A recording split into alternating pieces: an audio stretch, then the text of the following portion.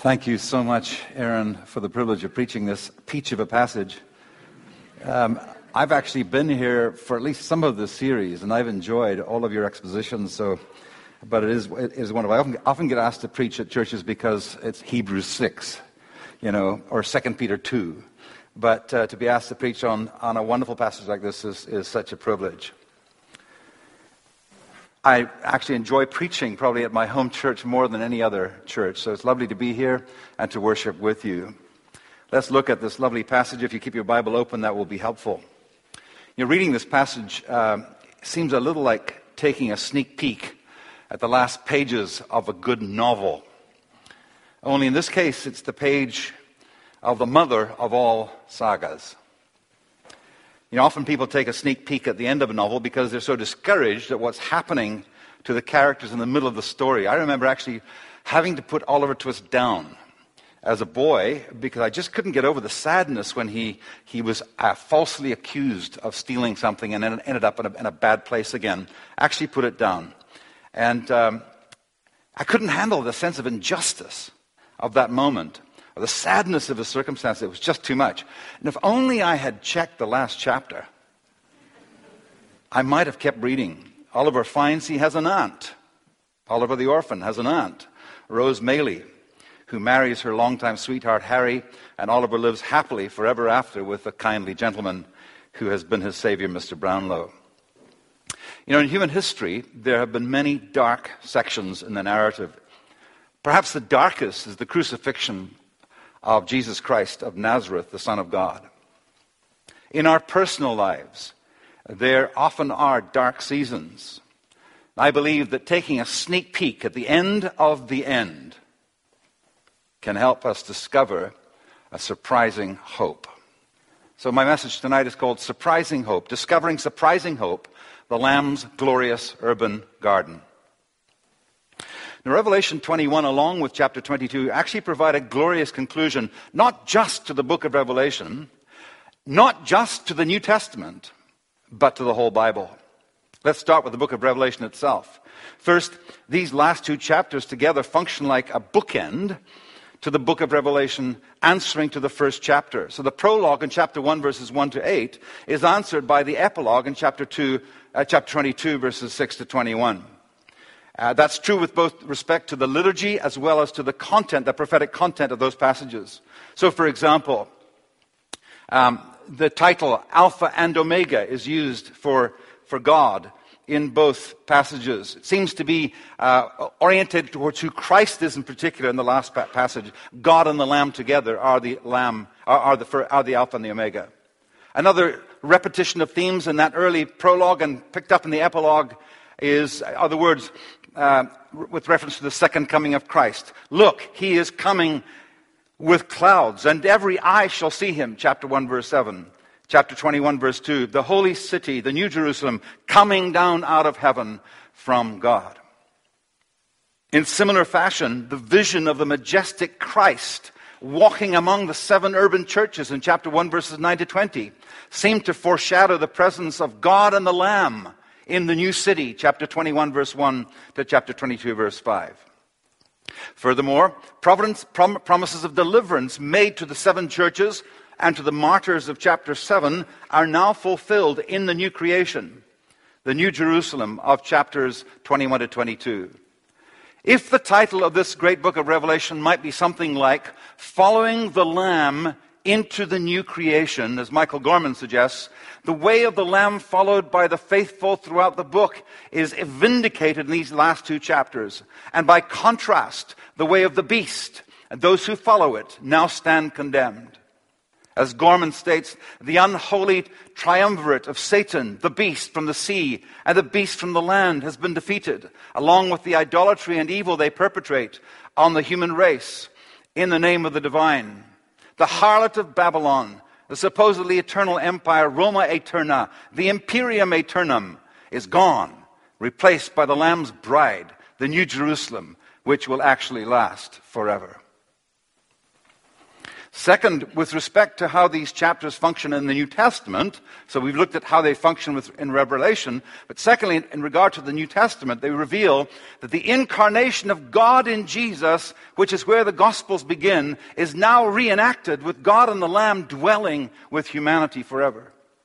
If salvation, as summed up by the church fathers, might be described as God has become one with humanity in order that humanity might become relationally one with God, then that salvation has reached its fulfillment here in Revelation 21 and 22. These chapters also bring to fulfillment the notion of the kingdom of God, which was inaugurated by the presence and saving work of Jesus as narrated through the Gospels. The throne of God and of the Lamb and its irresistible sway in new creation tell us that the kingdom which had come but was not yet fully come between the resurrection and the second coming of Christ, is now fully come in Revelation 21 and 22. Christ is truly the Alpha and the Omega, the beginning and the end.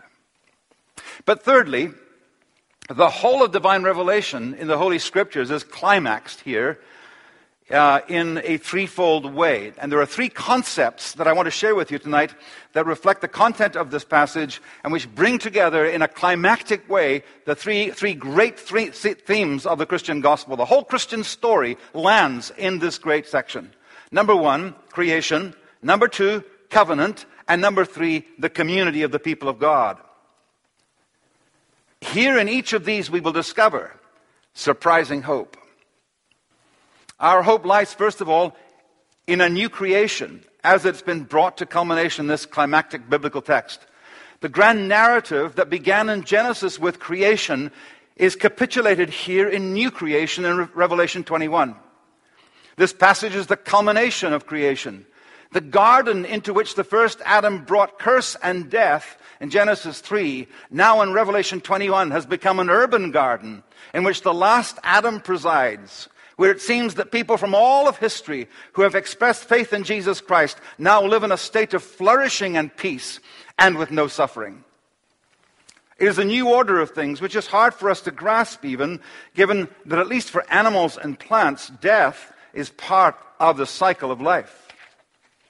The climactic words in verse 6, he said to me, "It is done," are powerful words. I wonder where else you heard those words. It is done. It is finished. You heard them on the cross. This means that the creational act of God has been brought to completion. That which Christ accomplished by way of his work on the cross, which affects both heaven and earth, is reconciliation of all things, now comes to fruition in this wonderful passage. And it's expressed through these words, "It is done." Now, the new creation has continuity as well as discontinuity with the old creation.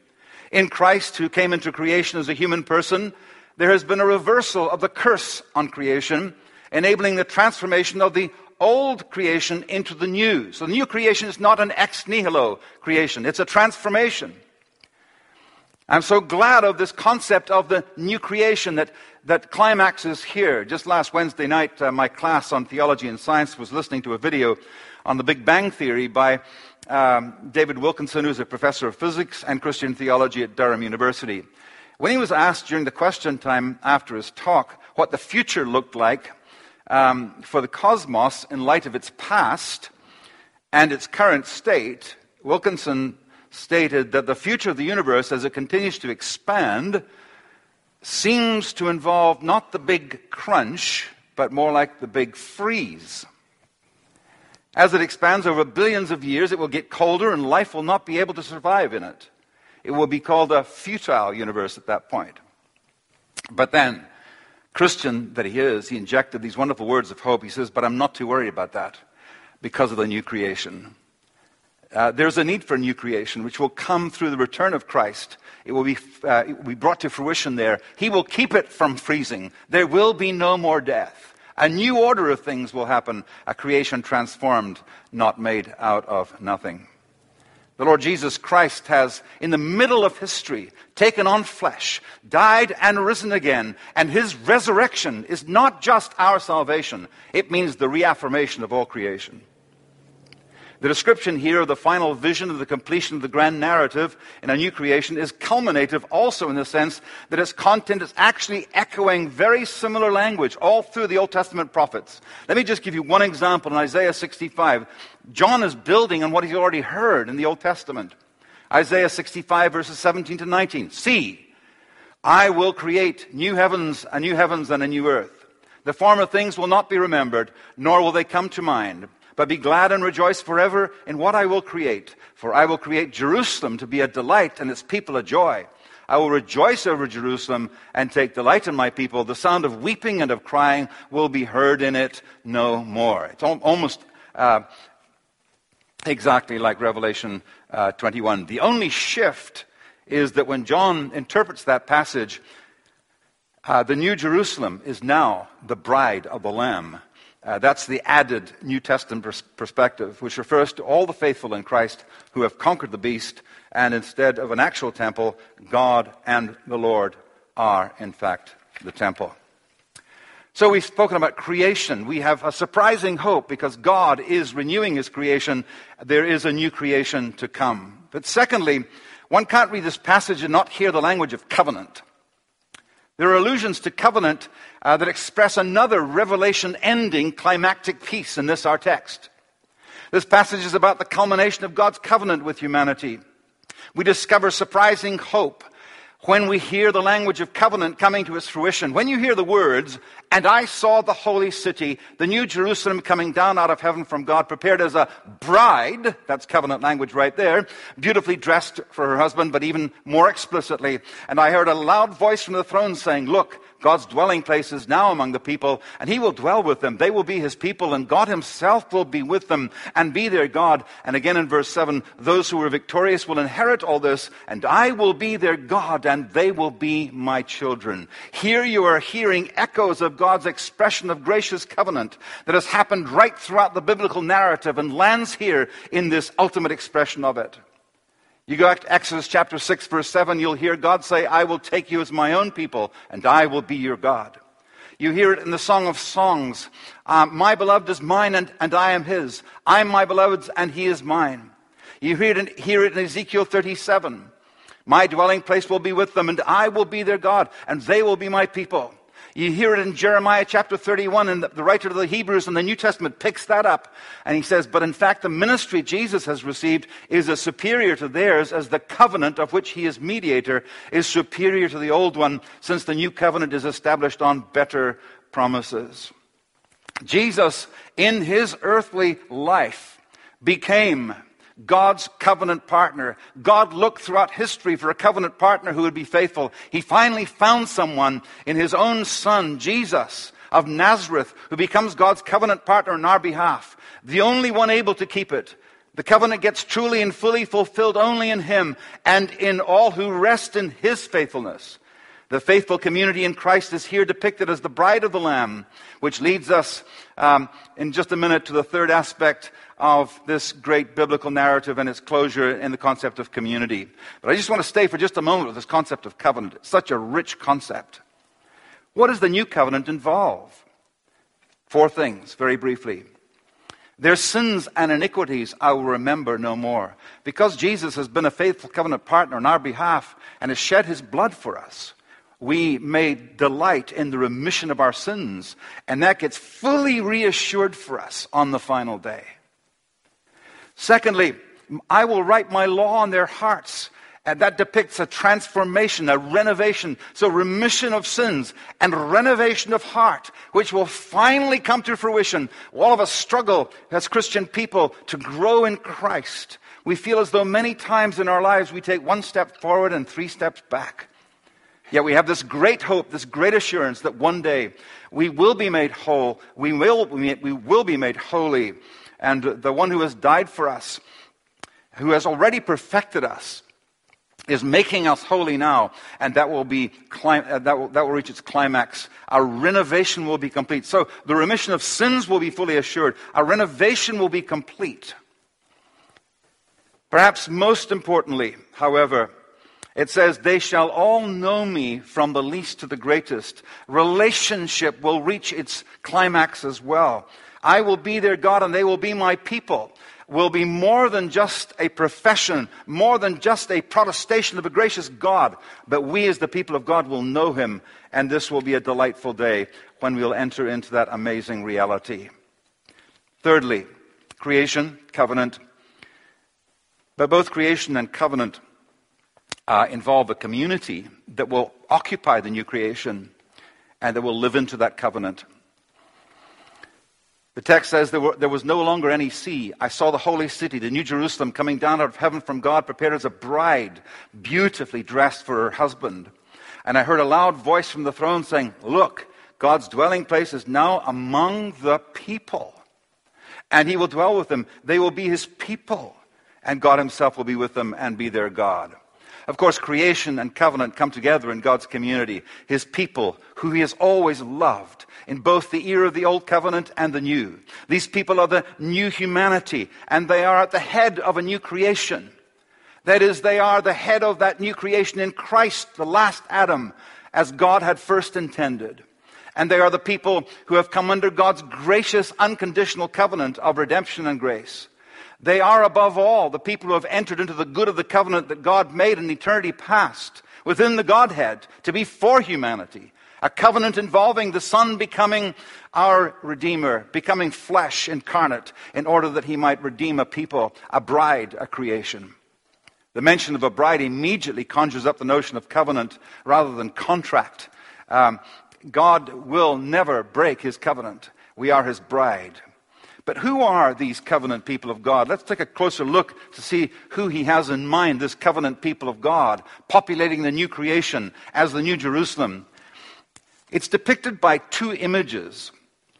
First of all, it's equated with the New Jerusalem, which is a big contrast to the old Babylon that Aaron has been speaking about. This God's alternative to the Empire of Rome, which with its motto, "Caesar is Lord," stood over against the motto of the kingdom, which is, "Jesus is Lord." So we learn that first, this community is being described as people of the king, people under the sway of the lordship of Christ. This is not surprising, because it seems to me running through the book of Revelation has been this theme, that the apocalypse is about allegiance. It's about allegiance to the lordship of Christ. This image of the New Jerusalem suggests the continuity of the Old Testament and the New Testament people of God. This city is inclusive of the Old Testament people of God, and yet its newness lies in what is expressed later in this chapter, verse 22. All nations are included. I did not see a temple in the city, because the Lord Almighty and the Lamb are its temple. The nations, verse 24, will walk by its light, and the kings of the earth will bring their splendor to it. It's therefore inclusive of all people. So as we think about the community that will be then, this great bride of Christ, depicted as the New Jerusalem, it's inclusive of all peoples. This suggests the missional nature of the task of the church now, which is to embrace people of all nations, and especially refugees. This suggests that the apocalypse is not only about allegiance, the apocalypse is also about embrace or hospitality. This is emphasized by the fact that the city has no closed gates, chapter 21, 25.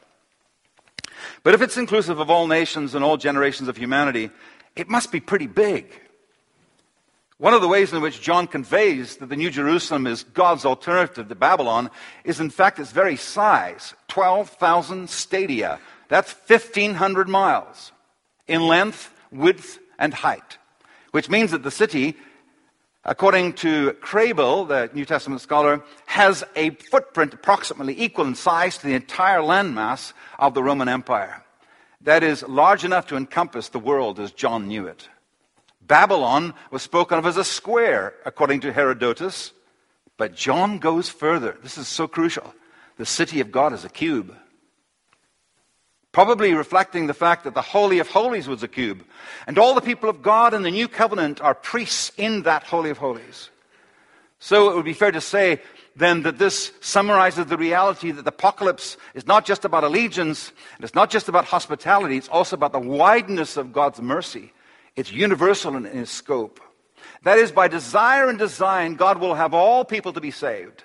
At the same time, he will not save those who will not be saved, as we're going to shortly see. And by the way, there is some hell in this passage. The masses of people in the millennia of human civilization is the reason this garden in Revelation is an urban garden, or better, a garden city. Civilization and urbanization is not wrong in itself, but rather what is problematic is the Babylonic distortions that arise in socio-political life as a consequence of idolatry and the sinful human condition. Richard Balcom has said it this way: in the beginning, God had planted a garden for humanity to live in. In the end, he will give them a city. In the New Jerusalem, the blessings of paradise will be restored. But the New Jerusalem is more than a paradise regained. As a city, it fulfilled humanity's desire to build out of nature a human place of human culture and community. The idea of a cube and its association with the temple, which is here the immediate presence of God and the Lamb, conveys another striking feature of this future aspect of eschatology, that is the end things, which is that the boundary between heaven and earth disappears and all becomes sacred space. That's probably the height of the depth, height and depth of this passage. The apocalypse or eschatological life is marked by God's perpetual, perceptible presence. That's what it's all about ultimately. Heaven is a place of the presence of God, a state of permanent incarnation, so to speak. Notice that heaven comes down to earth. So this is in fact the most significant characteristic of the New Jerusalem, divine presence in all its fullness and glory. Oh, what glory that will be. But there's a second image in this passage, not just the New Jerusalem, but we're also the bride of the Lamb. This is a metaphor not new to John. Paul has used it in Ephesians chapter 5. It assumes covenant. It assumes love between Christ and his people. We are deeply loved. But what strikes me here in Revelation 21 is that it comes down from heaven, prepared as a bride, beautifully dressed for her husband. What is most interesting is both its presence in heaven before coming down to earth, and the fact that it has been prepared for this moment of revelation or apocalypse, presumably by the consummation of the salvation of those who have made it up there through seeing Jesus face to face, the beatific vision. One is, of course, tempted to see how this fits into various eschatological schemes. And you'll notice that's not been the theme of this book of Revelation, and quite rightly. You know, a pre-trib, we talk about, premillennial, and premillennial, there's pre-trib, and there's mid-trib, and there's post-trib, and then there's post-millennial, and then there's amillennial. Someone has said it's a preposterous business. So I don't want to go there, but I simply want to say that almost any view you can take of that kind of millennial thinking involves ultimately the saints who are glorified coming with Christ down out of heaven. Our destiny ultimately is not up there, it's down here. Heaven comes to earth. This is what's so crucial. So the people of God are described in these two images. They are depicted, shall I say, by these two images. But they're also described. What is this community? They are those who have found and now continue to find the satisfaction of their thirst in Christ, the water of life, over against those who satisfy their deep soul hunger in idols and counterfeits, which is most of this book.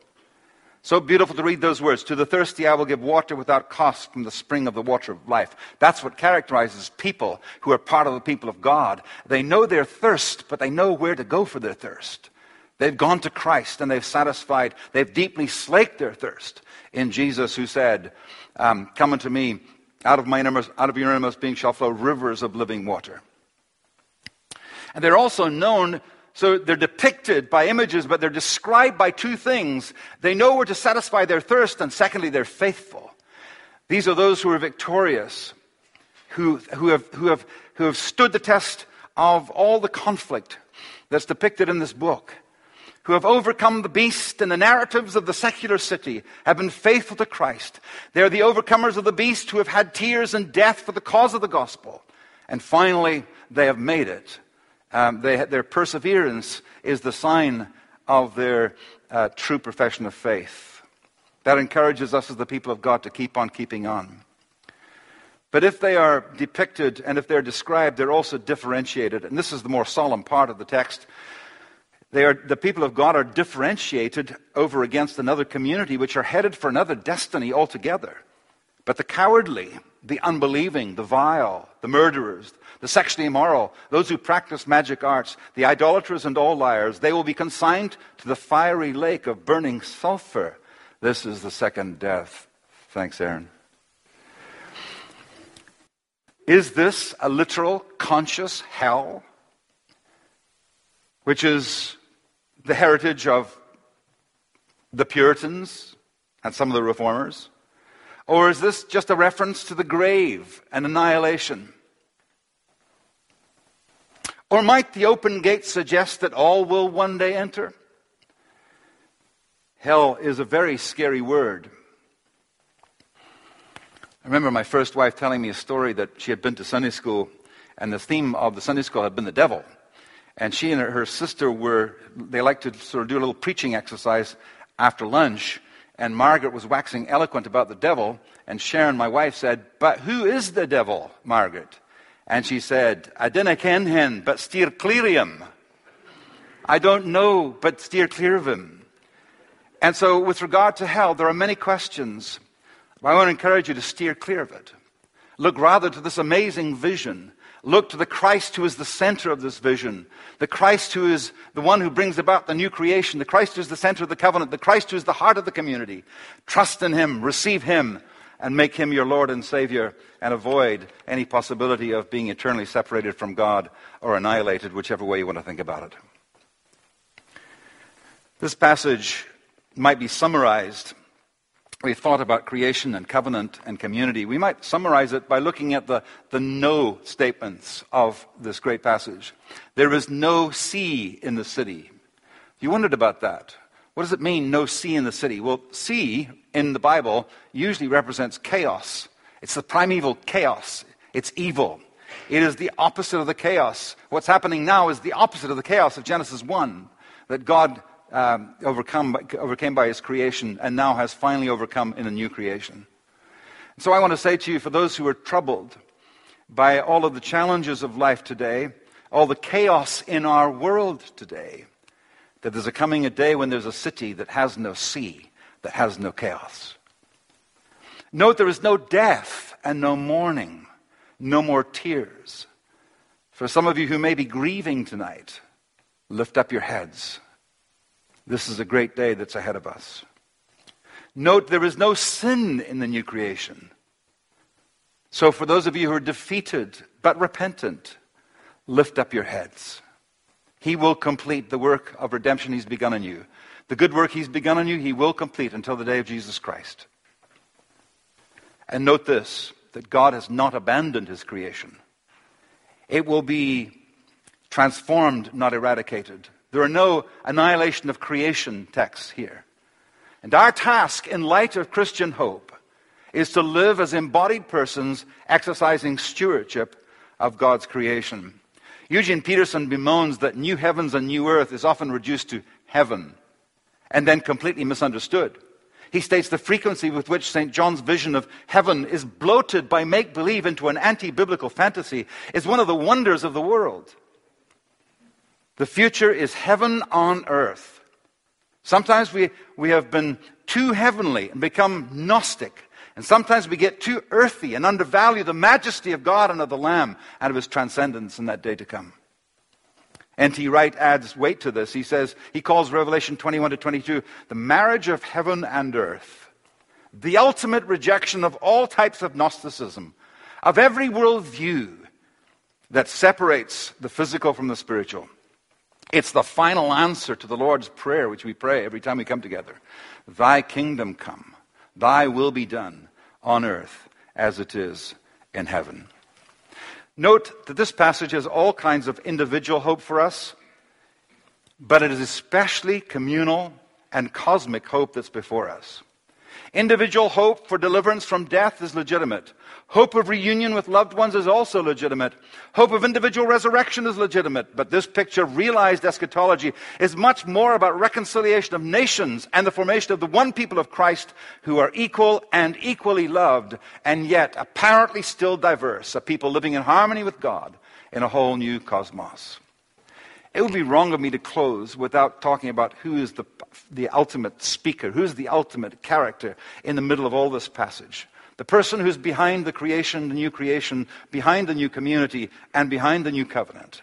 And that person is described in a very interesting way here. God and the Lamb. They all take their meaning, creation, covenant, community, all take their meaning from God and the Lamb. The incarnation of God and the person of Christ is the very center of this end picture. His resurrection in a real human body, a real human created body, is the reaffirmation of creation. And note that in this text, God cannot be separated from the Lamb in the new creation. God as Trinity is not just how God has revealed himself, it's who he really is. And God and the Lamb. God has become permanently human in Christ the Son, never separated from humanity. Our place of intimacy with God is in the Lamb, in this Christ. His humanity and what he accomplished in that representative humanity as the Lamb of God will always be the central worship theme forever and ever in eternity. Then I saw a lamb looking as if it had been slain, says Revelation chapter 5. But actually, if you look at the text closely, it says, then I saw a lamb looking as if it had been freshly slain. It seems that through all eternity, standing at the center of the throne, standing at the center of the new creation, standing in the middle of the new community, expressing the new covenant, is the lamb as if it's just been slain. He is the center. He is the object of our eternal worship. Worthy is the Lamb who was slain to receive power and wealth and wisdom and strength and honor and glory and praise.